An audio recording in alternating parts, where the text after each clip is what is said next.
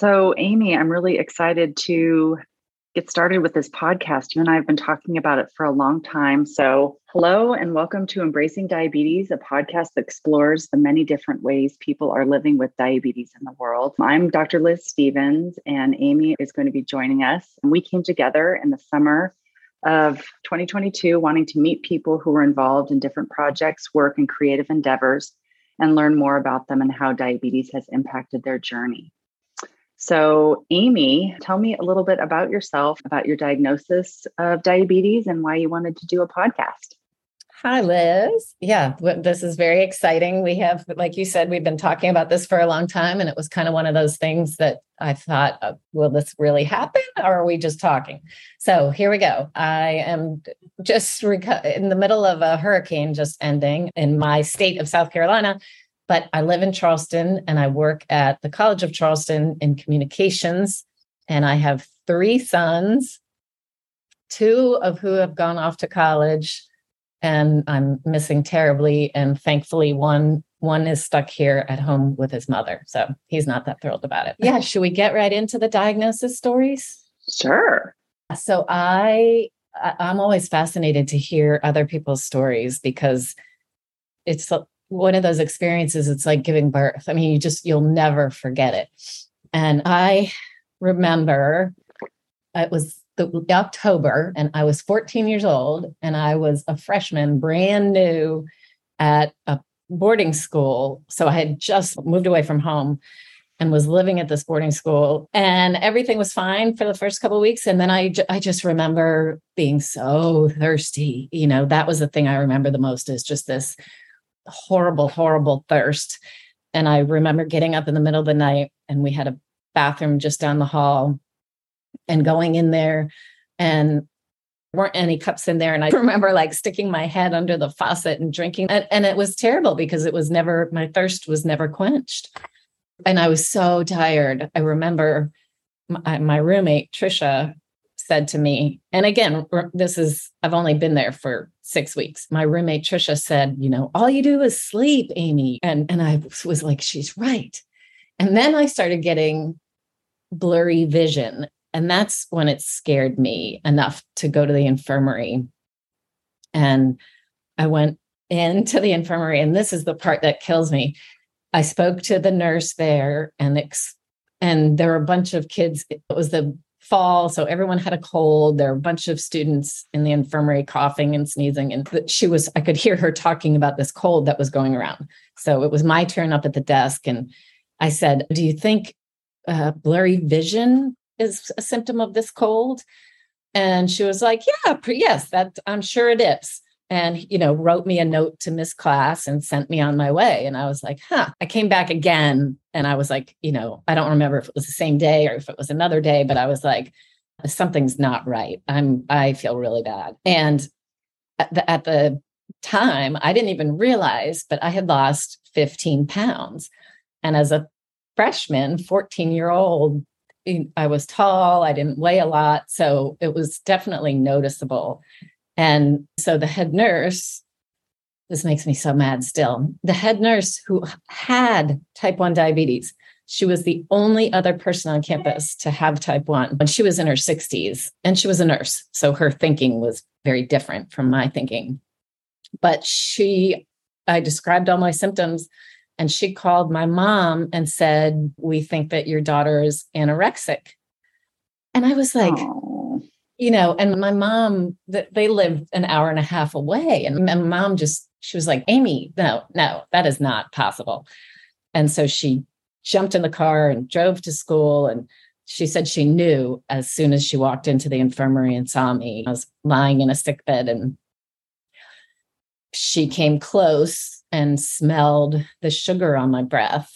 And she knew because my younger sister, Erin, had been diagnosed 6 months previously. So she was just like, here we go again.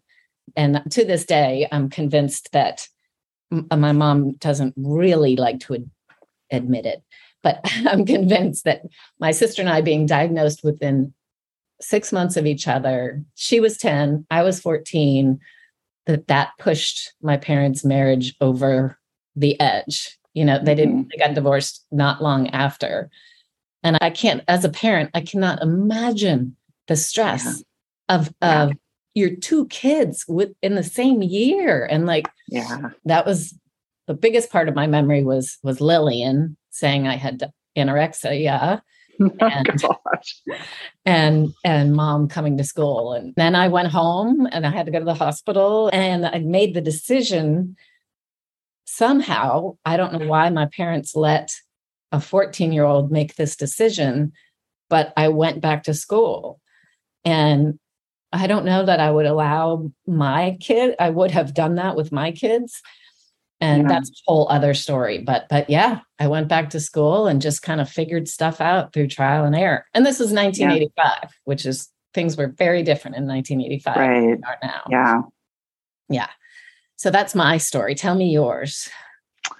Yeah. So mine was, I was older for sure. So I was a second year medical student at Vanderbilt. And so I was on my pediatric rotation, as I recall, and had, very similar symptoms, like couldn't go from one place to the next without having to stop and drink and pee. And it was just sort of progressively interfering with my life. And the funny part had been my first year medical school, I had in one of our rotations, we had talked about, what thing do you think you might get? And everyone worried about cancer and all this kind of stuff. And I was like, gosh, I wonder if I could get diabetes. And I don't even know at the time, I didn't have anyone in my family, my grandma had type 2 and stuff, but no one in my family had anything autoimmune. So I don't even know what made me think of that. But interestingly, I'd had an appendectomy early in my second year and I just had kind of a few health issues. And as I looked back at my records, I totally had high blood sugars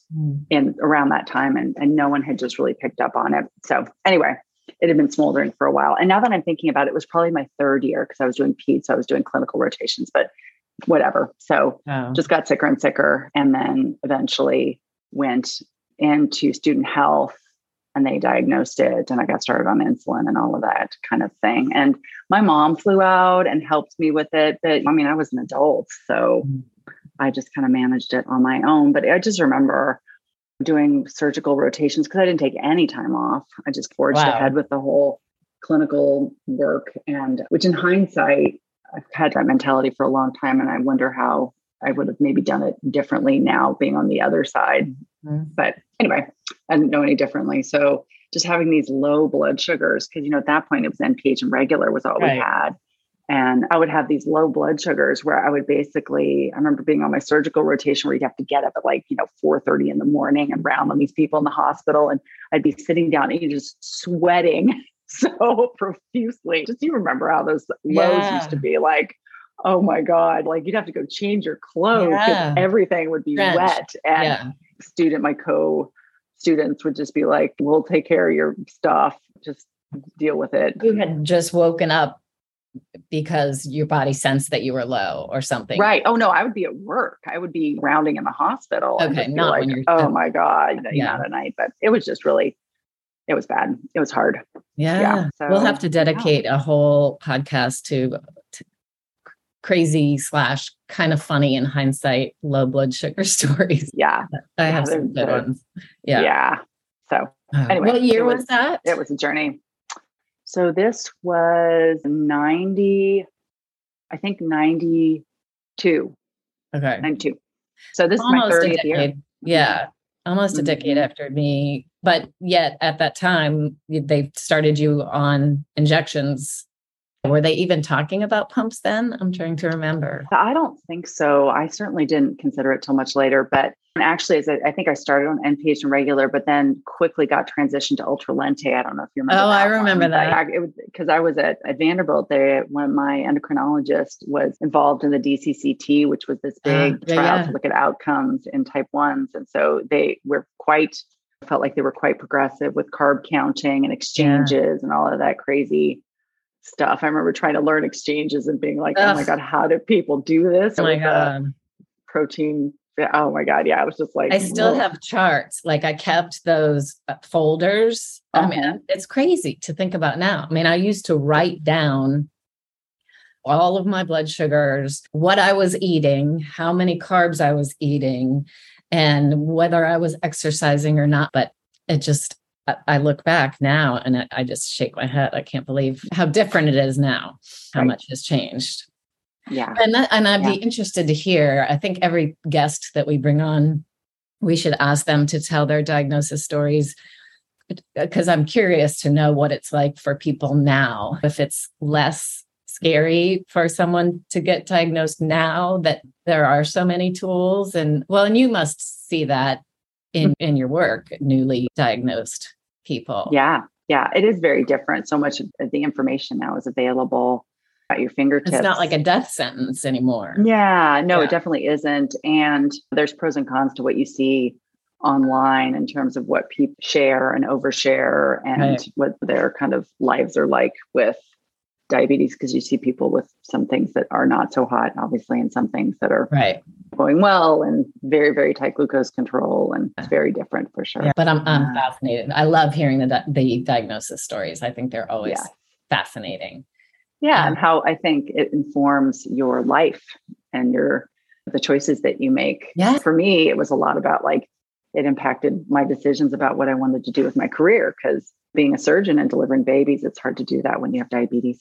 Because of the schedule, that you don't really have a schedule. Or it's just so unpredictable. And it wasn't the decision that I couldn't do that, but that it would be really hard. Right. And I just thought, I'm not sure that would be how I would want to spend my time dealing with all that and dealing with all this. What else would be good? How about if it did affect you in terms of your career at all?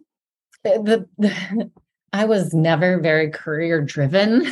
I always, when I was 5 years old, I knew that I wanted to be a writer, and I didn't think about how I was going to make a living from being a writer. I just knew that's what I wanted to do. And so really, and then I majored in art history in college, what was I going to do with art history degree? But what I did look carefully at with different jobs was whether or not they provided insurance. I mean, that was the biggest thing for me, because after I stayed on my parents as long as I could. And back then, again, it was like a bigger deal. It was it was hard to get insured, I think, for us. And it felt like a big deal to me to make sure that if I left one job, I had to have another job lined up with insurance. My sister and I used to always joke about how the only thing that we couldn't do for a career was be a truck driver, because that's what they used to say about when you had type 1 back then, was that for whatever reason you couldn't be a truck driver. Not that I would want to be, but nothing against being a truck driver or a pilot. Yeah. Right. Yeah. Things that works, or a deep sea diver or whatever. Those were always things that you would just be kind of nervous about. But nowadays, I mean, things have changed a lot. This again could be a conversation for another day, but did you ever feel overwhelmed by all of the information that you were learning about endocrinology and then trying to figure out managing this new illness? Or was there any point in the beginning when you thought, I don't want to go down this field anymore, I'm sick of thinking about diabetes? It's funny. I think a lot of this has to do, there's so much about my temperament. And I never really found myself feeling that fearful or anxious about the information that I got. And I think that is a unique thing about me. It's not good or bad, but it's funny. I never really felt overwhelmed, or I just felt like my situation was going to be my situation. I wonder if in your position, having the actual medical knowledge that you had, being in a medical environment, if it was less scary for you because you knew what was true and what was not true. Exactly. Yeah. I think for me, the information was really power. And I think that's often what I try to have people try to advocate for themselves and to read online or read information that's helpful, of course. But because I do think understanding your own story and being informed is really, really helpful.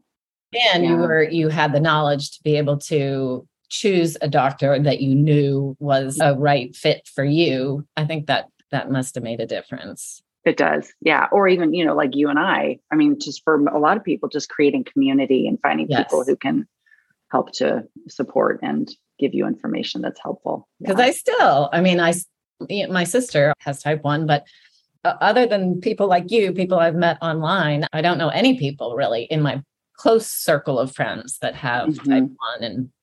And maybe I'll spot somebody wearing a pod or a CGM or something, and as they walk by, and that's always fun. But if you're not involved in the diabetes online community, I think it still must feel really isolating.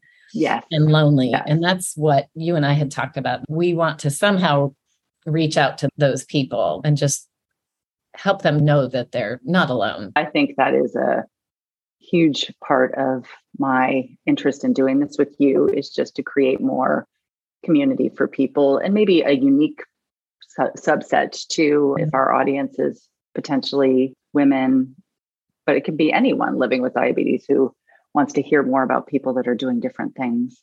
So I think it'll be fun. And so to our listeners, our plan is to start off with 1 podcast a month, but we'll start with 6 podcasts, and then we'll have 1 a month after that. And we will, in many of the episodes, we will have someone to interview, the expert on whatever topic we're talking about. So you and I had talked about a couple different topics that we thought would be interesting to listeners, including depression and burnout, and also hope for a cure. Yeah, menopause, hormonal changes. Is there disaster planning? I'm always a little anxious about that kind of stuff, but it would be probably worth talking about. Like, what do you need to have in a situation? That's a good point. And you know what else I think people would want to hear that we can talk about ourselves is pregnancy and having children.